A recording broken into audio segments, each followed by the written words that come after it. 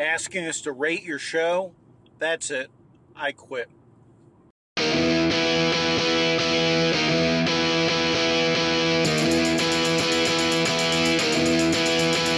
He was slinging puns at a B&B when he had an epiphany. And they complained about time too, about not playing D&D. It was free for all, and I heard him say, "Keep off my Borderlands. But just sit back and let Spencer do his trick, cause you're incapable hands."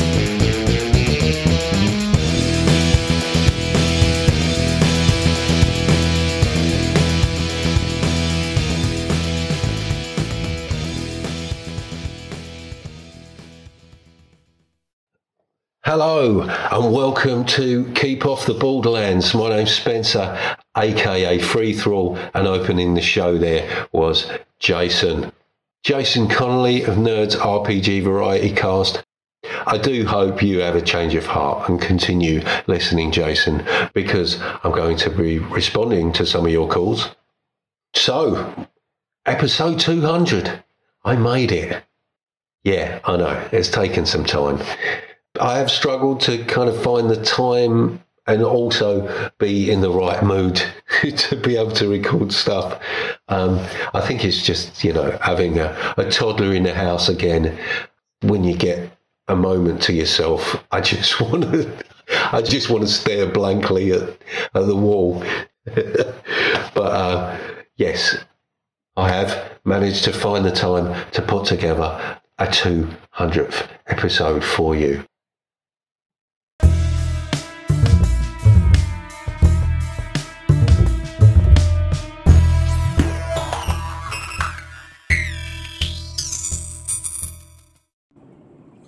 See, that mean old DM, Joe Richter, would have made Pip and Lester roll when they disembarked from the boat to the bank as they left Bastion, because he would like them to have a chance to slip and fall and drown, thus ending the adventure.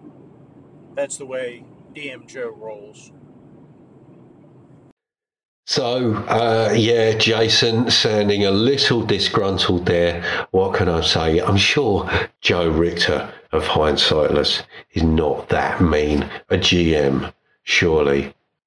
And I must say, I didn't really talk about when I was rolling and when I wasn't rolling in that little recap of the solo session I did in the last episode, as it sounds like I didn't roll anything at all, but I just didn't refer to when I was rolling and when I wasn't rolling. A little more about that coming up.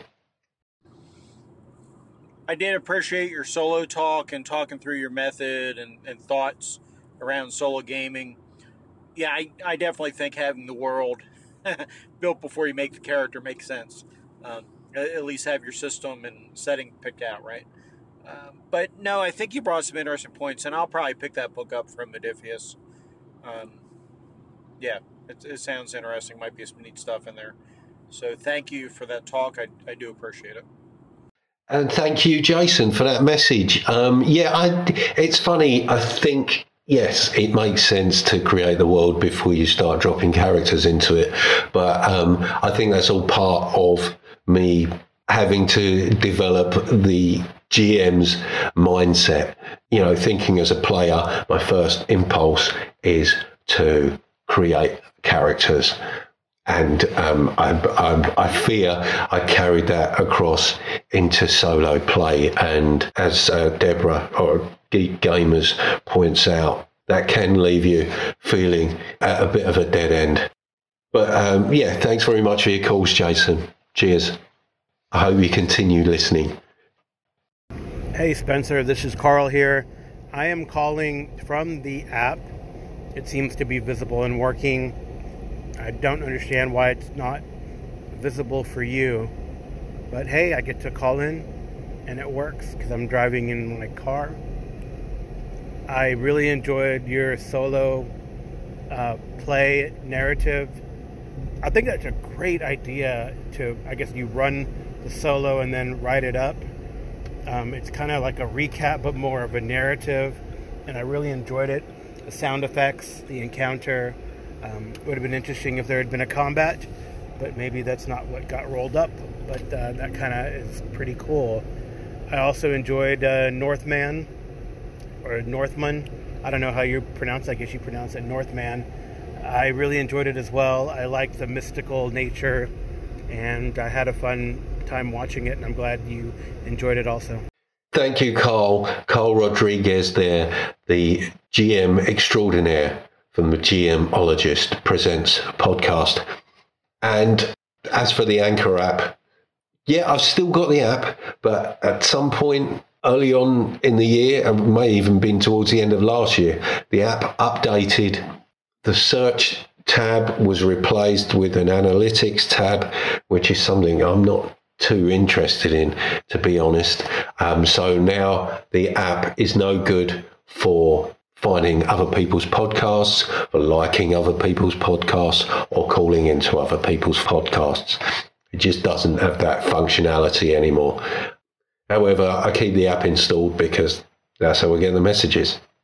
Even when people post up links to their Anchor podcasts, if I click on that link, it will open the app, which just takes me to my own podcast. So that's even more infuriating, to be honest.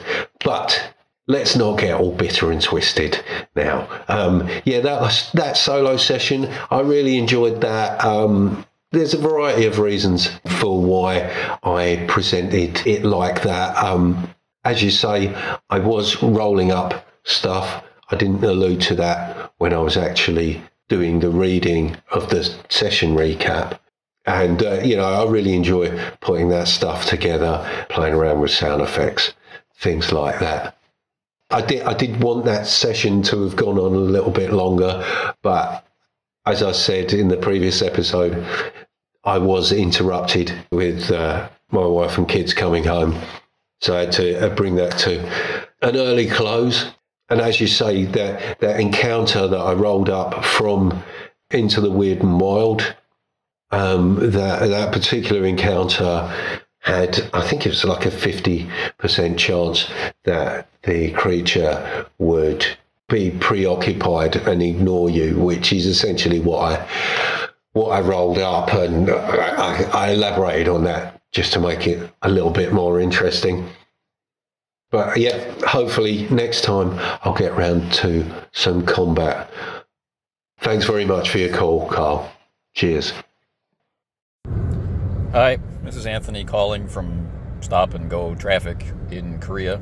I've just finished listening to your recent episode where you talked about solo play and guides for solo play, and I found it quite interesting. And my first reaction was, I don't do any solo play. And then I laughed at myself because I do a lot of solo play, just not the way that you talked about in this episode, like for self-entertainment, like to play the game by myself. I find I use solo play all the time to fill out the world around the characters in the games that I'm playing. Like, for example, in our Alien campaign, I'm very interested in the space combat and space interactions rules, but the players really aren't. They like to hear about what's happening to their ship and to the ships around them as their Marines operate against the nefarious plans and plots of Weyland-Yutani, but they don't particularly want to play those kinds of officers in those kinds of situations, but I really do. And so we get to satisfy their desire to hear about it and my urge to play through it by me running those space combats and things outside the bounds of the session, and then being able to bring those outcomes into the session to, just describe as they happen if needed, or to alter with dice rolls in the moment if the actions of the player characters intersect with or interrupt what I've played through. So, by that light, in part, it's solo play for self-entertainment, but it's also solo play for some other purpose. And I think I'm willing to block off the time or allow for the time to do that because I'm going to use it in one of our ongoing campaigns and it's going to have the purpose of helping me, really speed up play, but also keep things, I'm going to use the word real, but keep things tied to the dice, keep things tied to that specific system, and not just my my whim or my game master fiat. I've played through it. These are the outcomes that have actually happened, and there's something more satisfying about that. So I'm glad that I take the time to do these moments of solo play. Anyway, thanks again for sharing. I particularly enjoyed your performance and presentation of the unexpected writing exercise that came out of your preparations. You have a tremendous facility for adopting a different sense of character with your different voices and your approaches to communication. And I quite like the character or the personality of the protagonist as he tries to dream up great lines to write about what he's seeing, but without pad and pencil. I like that moment quite a bit. Anyway, have a great day. Take care. Thank you, Anthony. Some really nice calls there from Anthony Boyd Runeslinger of the Casting Shadows podcast. And really interesting hearing that realization that you do in fact play solo, but you're doing it for the purpose of fleshing out the world for the other players. And I guess in a lot of ways, GM prep does involve doing that sort of thing, but it may not be perceived as such. And it's interesting that you talk about the purpose of solo role playing. I know that someone like Jay Webster, who we'll be hearing from shortly, just loves the act of solo play, as many people do. I enjoy it, but I would say that there is a purpose there in the sense that I am trying to familiarise myself with a system. I am kind of taking tentative steps towards putting myself in the GM chair. Many would say I've already done that, thanks to the help of Colin and doing a little storytelling stuff with my daughter. So, yeah, there's that. Thanks again for those messages and your really kind words. Thank you very much, Anthony. Cheers. Hello there, Spencer. It's Che, just calling for Roleplay Rescue. Wanted to say a big thank you for the tip on the Solo Game Master's Guide, which, as I carry it up the stairs to the hobby room, I have in my hands now. And it's been a really good book. I've read the PDF as well, and I really found it useful. Lots of really good ideas in there, and I wanted to say just a personal thank you, really, for that and a recommendation. One of the things that struck me, actually, was the advice about playing the emotion of something, and I thought that was a really, really insightful thought. I can't remember more of it than that off the top of my head, but it was really, really good. And I also liked, as you mentioned, the 10 mindsets of a successful solo GM. I have to say, I thought it was actually a really good GM's guide generally. I think many of these principles would apply to a regular game, and people should consider checking it out. It's a good read. Anyway, thanks very much for that. I'm recording this on my phone, and I'm out of time. Game on. Hey, Che. Always good to hear from Che Webster there of Roleplay Rescue. Great recommendation there, following my recommendation for the Solo Game Master's Guide from Geek Gamers. I got to say, I was a little dismayed when I heard your message because I hadn't yet received my copy. But what better way to address that issue than to respond with a little unboxing.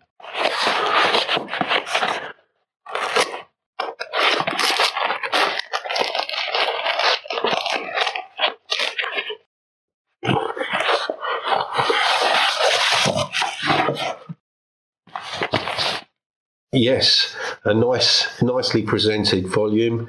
How many pages are we talking? Not sure if I said this before. 60 pages here. A5 size book. I say A5.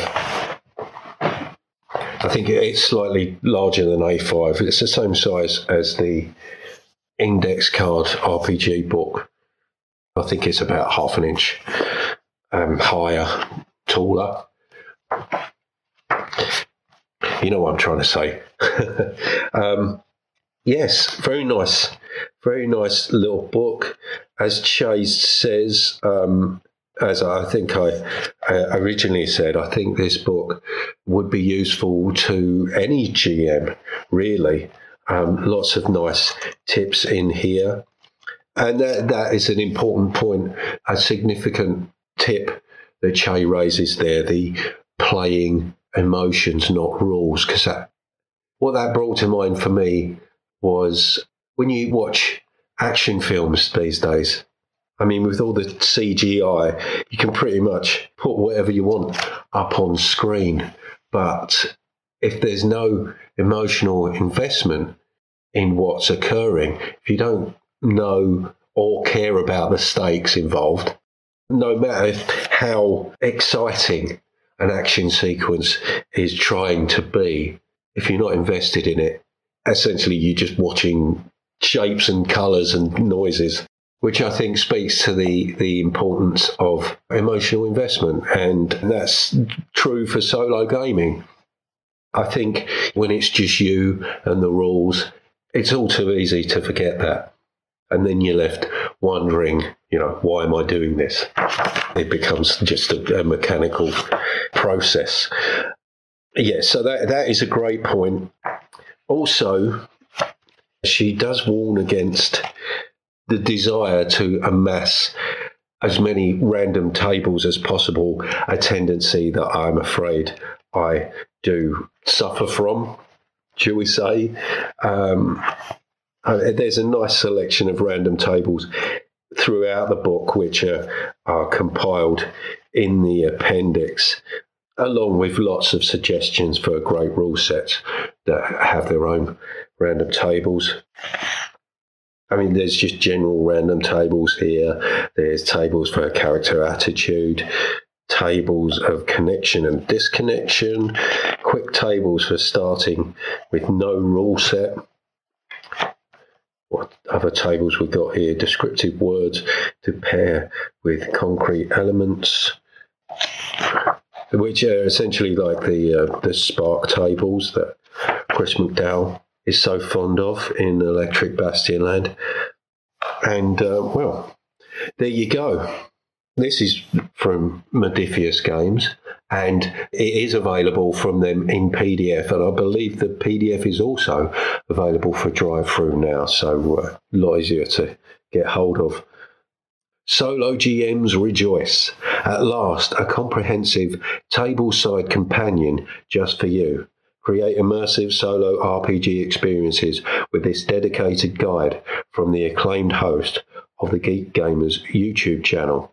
This long-awaited solo GM guide is a crash course in solo storytelling, a toolkit to help your solo sessions shine as brightly as hers do.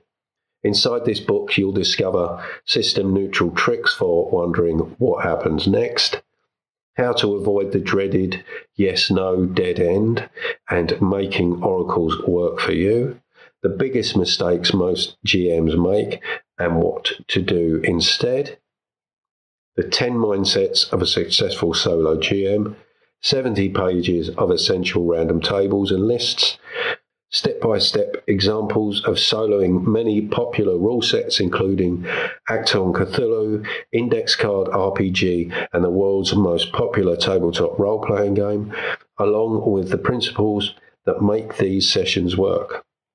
There we go. And thank you very much for your message again, Che. Roleplay Rescue is on a seasonal break at the moment, but I'm very much looking forward to it returning. I think for its 11th season, is it? Yes, it's 11th season.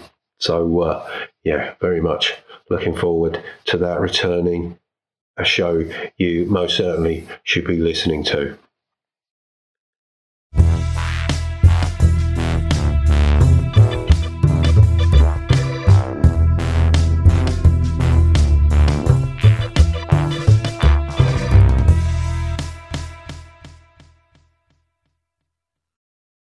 Oh, another couple of things in the post. What we got here? A little padded envelope. What's this? An A6 size. I'm not sure what's in here. It might not be gaming related at all. Very small. What is it? Oh, it's a letter opener. Yeah, I remember ordering that little Westcott letter opener there. Finally got around to replacing that one I broke trying to open a box with. Won't be making that mistake again. Right, on to the little card envelope. No real distinguishing features. There we go. Aha! Whoops. Kriegsmesser. Now, this is something I got from Rook's Press Games, who had a sale on where a lot of their stuff was 50% off. I've got this on PDF already, but I thought it might be nice to have a little physical version. It's essentially printed on standard paper, so I could have printed it out myself, but I couldn't put it together quite as nicely as this, I don't think. Kriegsmesser is from ZineQuest 2021. It is a Troika supplement, but I believe it does contain its own rules as well if you want to use those instead. I think it's like a dice pool system.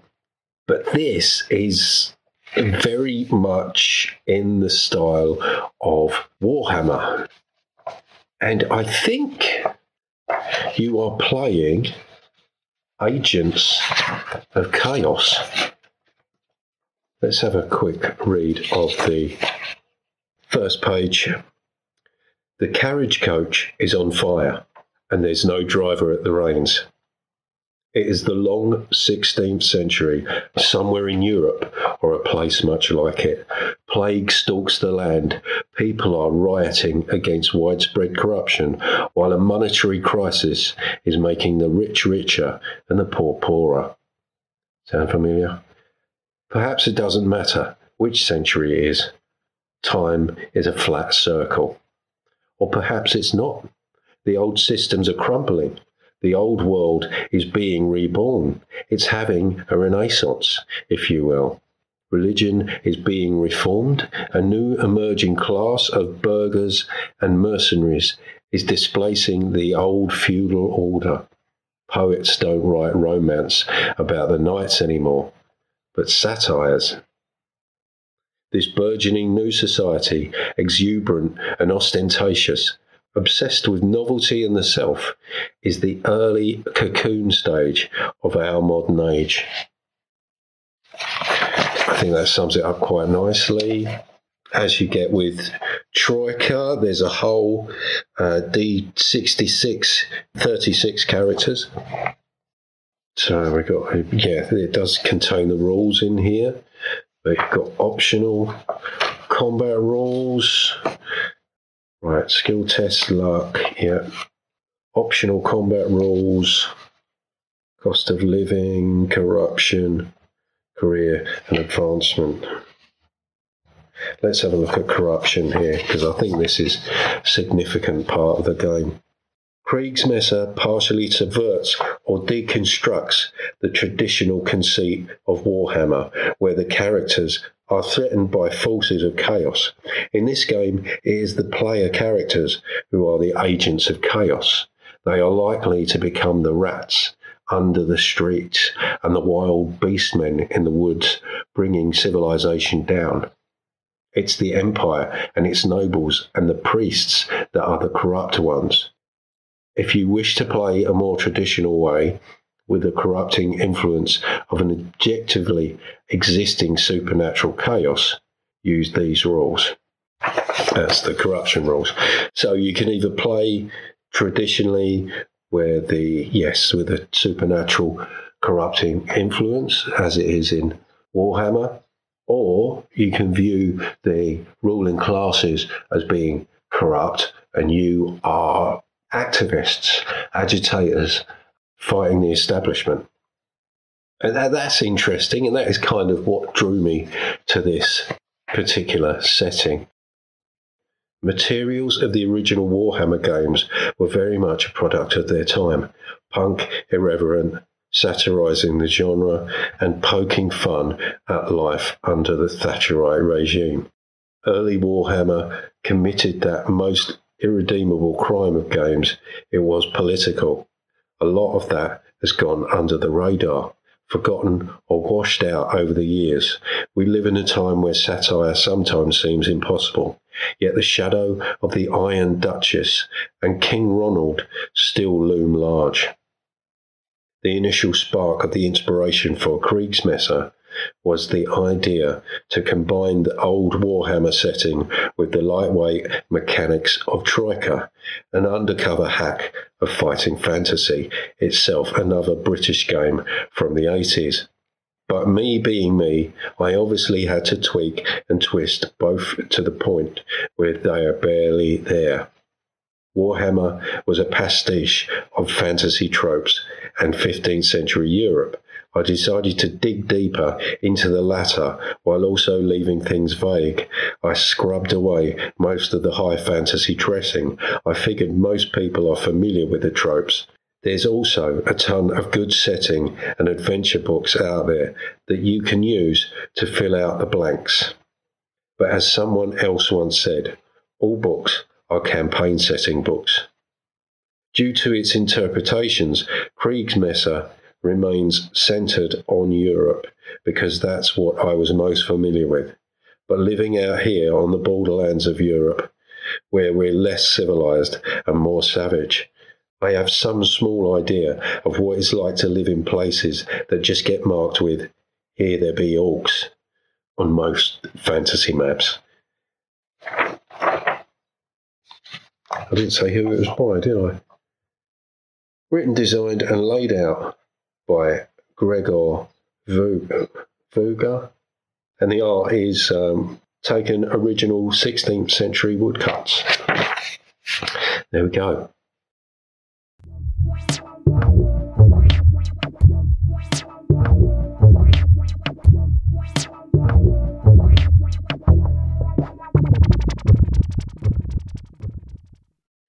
So I've got a little envelope here, it's a fat envelope, and I was going to say I'm not sure what it is, but I do know what it is because I've just flipped it over, and it's from Monkey Blood Design and Publishing.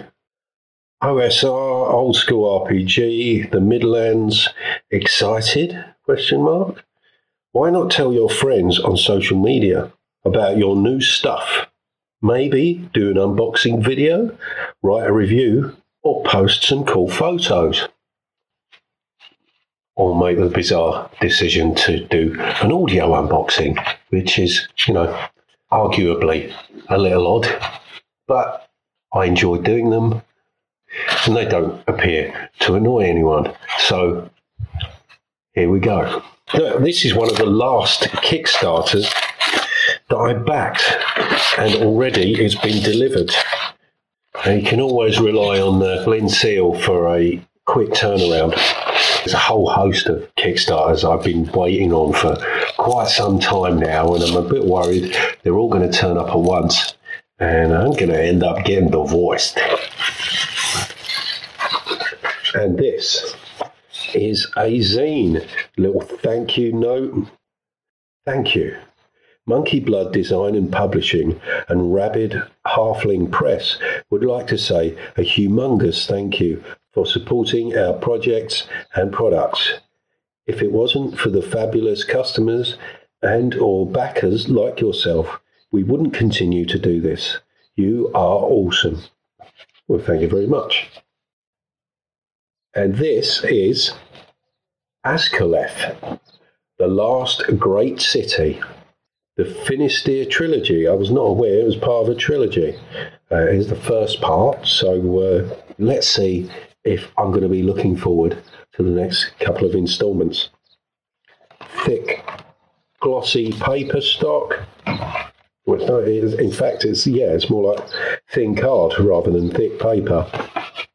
So a nice thick card cover, some very thick glossy paper inside, all in black and white with glorious splashes of red throughout by the looks of it. Nice silver raised lettering. Let's have a quick look at the back. Azkaleth, the largest city at the end of times, a place for everyone, for good or bad. A terrifying and marvellous place where science and magic are one and the same. A place where you can find, buy, pray to, and or consume anything or anyone. Please enjoy your stay. Contains strong language and graphic descriptions. There's a little kind of hex flowery looking map. When I say hex flower, I mean I'm just talking about 7 hexes rather than goblins, henchmen's innovative random generator. Warning: this product contains strong language and graphic descriptions. Reader discretion is advised. I will spare you the details, but I'll just have a quick flip through this book. How many pages we got here? 30 pages, including the cover. So it is most definitely a zine, albeit a very glossy one. So contents: how to use this supplement, the city of Azkaleth, the 3 major districts, Azkaleth creation tables, district generation tables, adventure generator. So essentially it's a whole bunch of tables for creating a somewhat gonzo, a little bit grim, urban science fantasy environment. And no prizes for guessing that. I hope to use this in conjunction with Into the Odd. How to use this supplement. Greetings, dear reader. This book is a toolkit for the GM to easily run a gonzo metropolitan city for science fantasy games. It is system agnostic to easily fit in with your rule set of choice.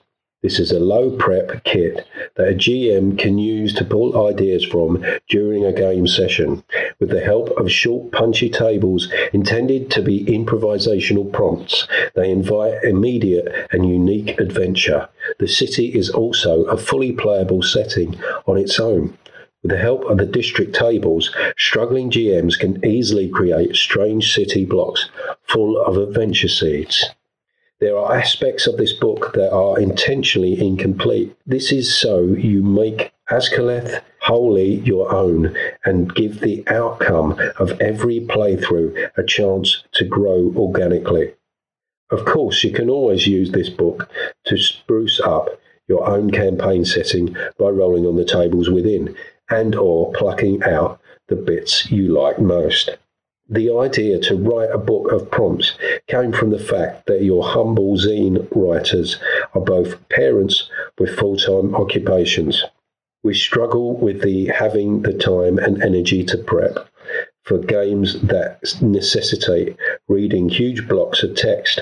There are so many great, intricately designed games and setting books, but they often require more time and effort than we are able to give them at this stage in our lives.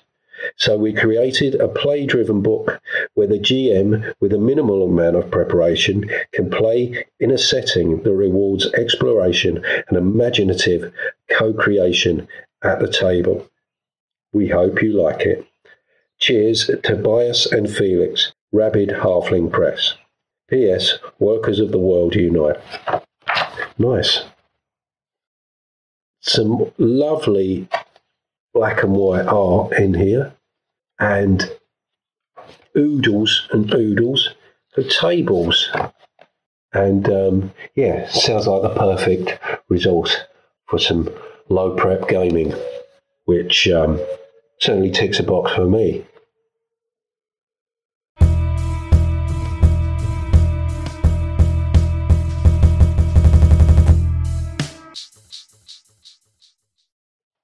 So, last week, last week. Listen to me. There's wishful thinking for you. Let's start again. In the last episode, which will probably be about a month ago by the time this comes out, I put out a request for questions. And to be honest, I didn't get a huge response.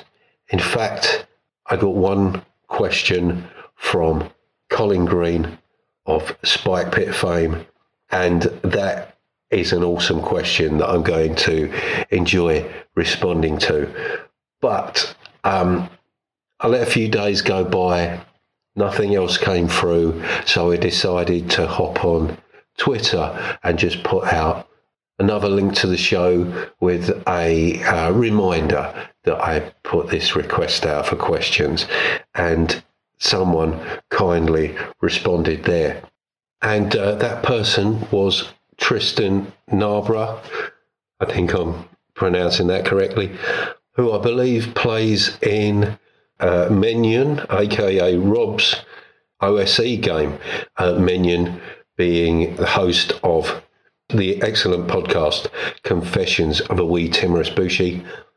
Now, Tristan asked if I could provide some examples for movies that I would enjoy adapting into scenarios for rules like RPGs, and he suggests Smorgasbord, Into the Odd, and Mothership. So I had a bit of a think about this, and here's what I came up with. Let's first start by talking about Into the Odd, because there's a lot I could say about this. Much of what I'm about to suggest, I've probably already said at other points. Touchstones for me for Into the Odd, and I'm going to be talking about Electric Bastion Land here as well, because I know the implication is that these settings are about 100 years apart, but for me, they coexist kind of on top of one another. Into the Odd is this kind of Dickensian industrial smog-filled world, which is essentially the boiler room, the engine that powers Electric Bastion Land, the wondrous world above. And the folks that live there probably pay little attention or choose not to wonder what makes their more modern living possible. And so I've spoken in the past about Brazil, Terry Gilliam's film, being a touchstone. And along with that, I would add the French films Delicatessen and City of Lost Children. And I'm thinking about those for the aesthetic of the world more than anything else, as far as writing a scenario or adventure. I'd probably look towards something like Dark City, where you've got aliens manipulating people for ends that the people aren't aware of. And I would like to sort of incorporate that into the setting, because, there's a lot of talk of aliens being present in Electric Bastion Land. And I'd sort of see it as, well, I've spoken about the stratification before.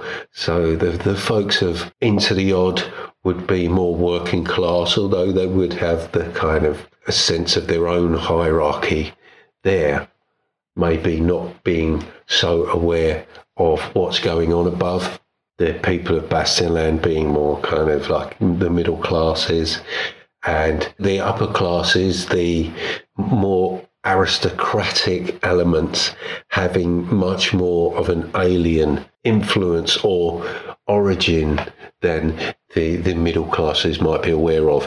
And that leads to the middle classes having behaviours and values that are largely irrational, but again, they don't really question them. Kind of, in general, they accept the way life is set up, and as long as they can get through their day, well, then it's all good.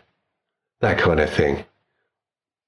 So those films, again, were Terry Gilliam's Brazil from 1985, Delicatessen from 91 and City of Lost Children from 95, both directed by Jean-Pierre Jeunet and Marc Caro, and also Dark City from 98, directed by Alex Proyas. If you're going to seek out Dark City, I recommend looking for the director's cut because, well, actually, I don't recommend looking for the director's cat because I don't know even if he had a cat. What I do recommend is seeking out the director's cut, which I feel was a little more effective than the theatrical release. The theatrical release has a voiceover at the beginning that I feel gives away a little too much of the story and robs some of the reveals and twists of their impact. So, the director's cut keeps its cards a little closer to its chest and I feel is a bit more effective. So, as for Morkborg or Merkborg or Merkborg or however you're meant to say it, I've spoken about that in the past and how I've kind of struggled with the aesthetic. Not that I have any issues with grim and gritty, and also it kind of has its tongue in its cheek as well to a certain extent. But I'm not a metal guy. I don't listen to stuff like black metal or grindcore or whatever these things are called. Cookie Monster music. I think I heard Joe Richter of Hindsightless call it. I just don't really listen to that sort of stuff. So I've seen that as a bit of a stumbling block, but somebody, and I forget who, apologies who said this, but somebody suggested Tom Waits might be a good way in. You know, that kind of Earth Dies Screaming vibe. You know, maybe I should take some advice from a inebriated post-apocalyptic lizard like Tom Waits. Maybe that might help me pull something together. As far as the movies are concerned, I did recently see the film Black Death, released in 2010, directed by Christopher Smith, who directed the very entertaining Severance and brilliant mind-bending Triangle, which is a movie I particularly love.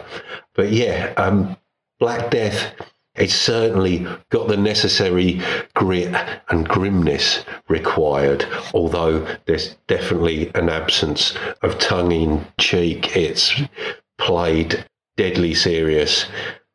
14th century England, group of Christian zealots, basically a group of individuals travelling England, torturing witches and pagans, and they hear about this village that has apparently been untouched by the plague, and they think there's foul play, witchcraft afoot, and they set out to go and cleanse this village. I certainly think there's something that you could do with that. But as I say, maybe not an exact match tonally. But that's my suggestion for that one. And you also mentioned Mothership. As soon as I read that, my first thought was a particular episode of The Mandalorian that sprang to mind, where he joins up with this kind of band of hired rogues to go to a prison ship and break somebody out. And I thought that was a particularly interesting kind of self-contained scenario that would certainly lend itself to Mothership.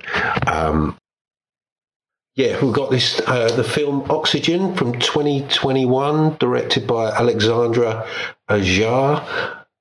It's essentially, it's the Ryan Reynolds film Buried, but as a sci-fi. I think you could do something interesting with this. I think you'd have to go way beyond the actual scope of the film, but using this would be an interesting beginning scenario. And there's another movie I would probably combine with this, but I don't want to say what that is because I don't want to give away any spoilers for the film Oxygen. But hopefully, if you see that film, you'll possibly guess the other sci-fi film from 2010 that I'm referring to, but I'm not going to say any more than that.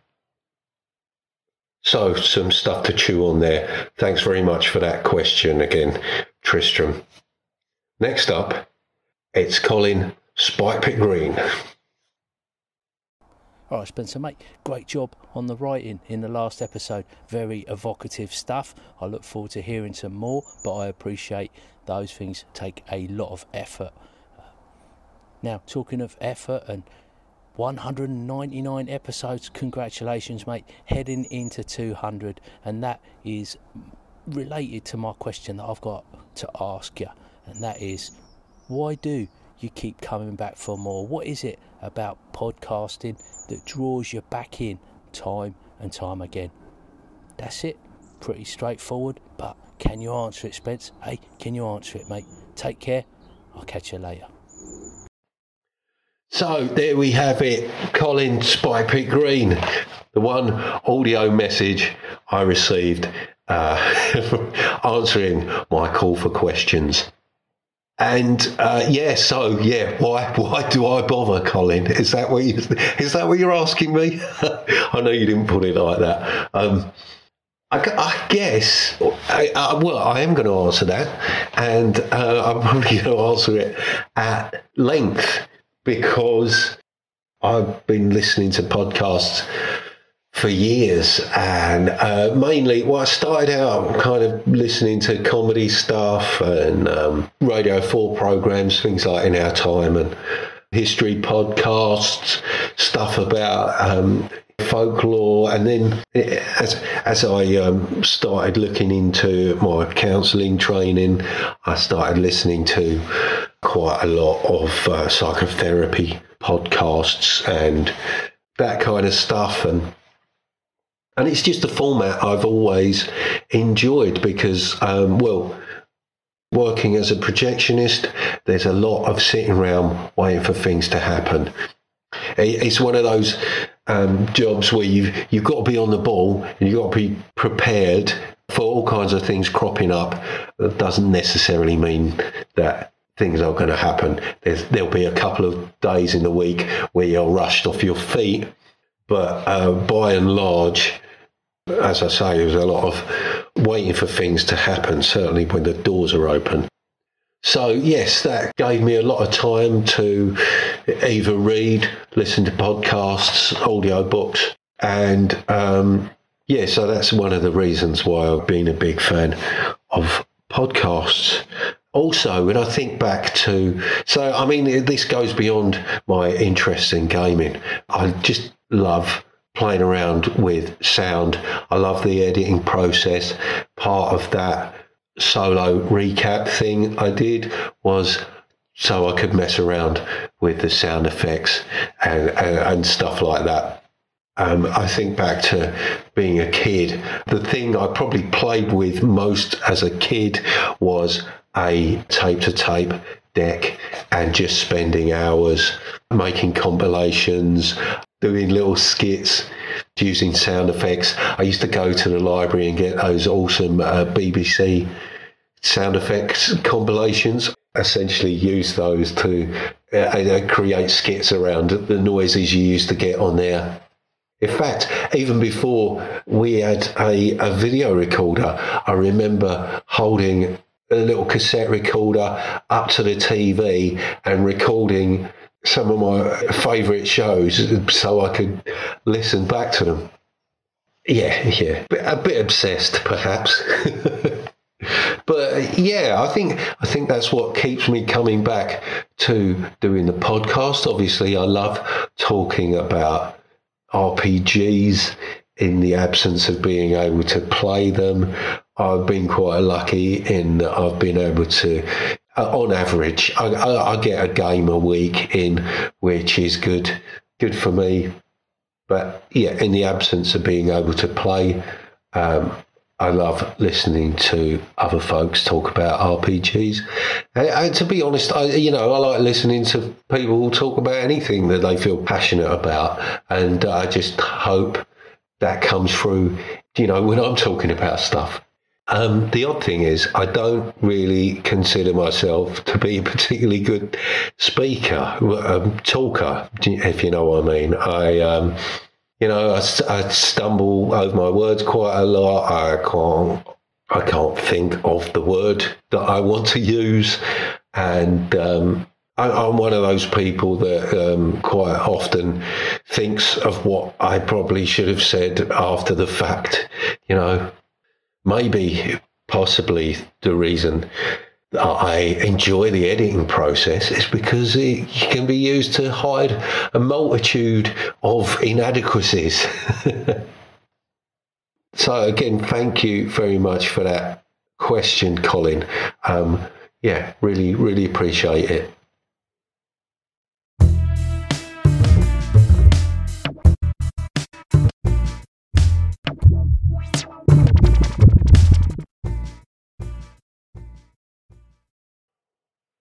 What I have for you now is another unboxing, but not just any old unboxing. This, I'm hoping, is a very special unboxing. It's something I was hoping would arrive yesterday, as I saw a lot of pictures of people receiving it on Twitter, up and down the country. My parcel has just been delivered. I haven't opened it, I haven't really looked at it properly. Fingers crossed, it's what I'm hoping it will be.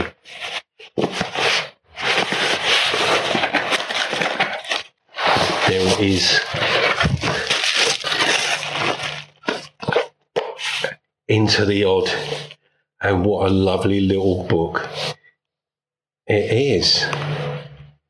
Quite a strange colour scheme, I thought. That took a little getting used to, but I think it really works, actually. A kind of orange and turquoise and purple with white lettering. Oh, it's got a ribbon in it. I wasn't expecting that. Oh, it smells so good. If I had any criticisms about Electric Bastion Land, it was just the size of the book. But this is perfect. A5, stitch bound, as I say, with a little purple ribbon. Nice. A rules-light, flavour-heavy role-playing game of industrial horror and cosmic strangeness. Bastion is the only city that matters. In its industrial age, it sits as the smoke-shrouded hub of mankind, surrounded by a world of lurking horrors and cosmic interference. The underground spreads beneath our feet and the stars loom above. Introduction. An odd world. The world is too large for explorers to map and too old for academics to record. Expeditions return with tales of places bizarre, wondrous and horrific. You are an explorer, braving the unknown in search of riches, knowledge and power. Most of all, you seek arcana, strange devices holding unnatural powers. They range from a humble piece of jewellery to vast sculptures. There are many religious and scientific theories around their existence, but most settle somewhere in between. Citizens flock to Bastion. Its vast industries provide dangerous but dependable work, and its docks send guns, chemicals and newspapers to distant neighbours. Beneath the city, the underground stretches just as far. Sewers twist and turn, hiding ancient caverns and forgotten vaults. Fallen cities are adorned with statues of star beings. Cultists manifest their fervour into reality, and belligerent unions prepare for cosmic invasion. Familiar landscapes are overrun by strange weeds. Coercive mists creep in from the sea, and jet-black mountains watch from the horizon. The odd world has been affected by beings stranger than you can imagine. And I think that's it right there. That's everything I love about this setting. That sums it up perfectly. This book, I think Chris McDowell, he wanted to make a book that looks like an artifact of the world, and this is just really nicely, cleanly laid out. Lots of great art, really evocative kind of collages. It's designed by Johan Nohr, who's responsible for designing Morkborg. But this, the art sits opposite the text. And, really interesting collages, lots of public domain stuff that's been tinkered with and rearranged, sort of elaborate doodling over the top to create some very, very bizarre images, very evocative stuff. So we've got the first section. Yeah, there's the rules. Then there's an example of play and setting, material, best practices, GM tips, that kind of stuff. And then, the Iron Coral, which was in the original version of Into the Odd, but this is greatly expanded. I think there's a few extra dungeons in here, extra locations, extra hex maps, just lots of stuff going on there. And then at the back, we've got the addendum, which is essentially a collection of random tables for creating all kinds of wondrous stuff. And it's just nice to finally have it in my hands. Very nicely put together.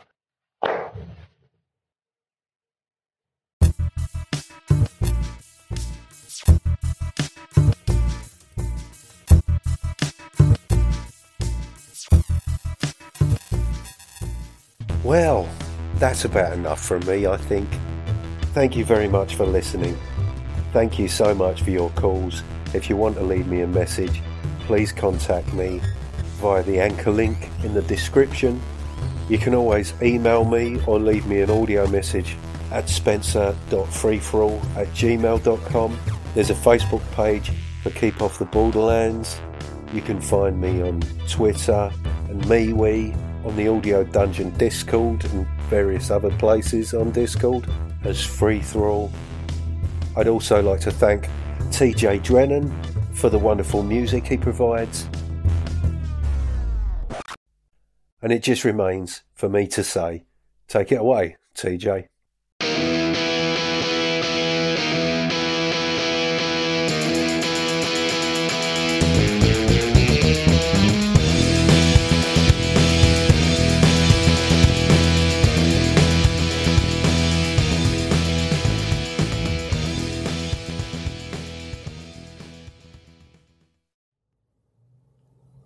Warning, if celebrating the sound of dice hitting the table and pondering the meaning of the many acronyms within your player's handbook doesn't cure that burning sensation, please see your doctor.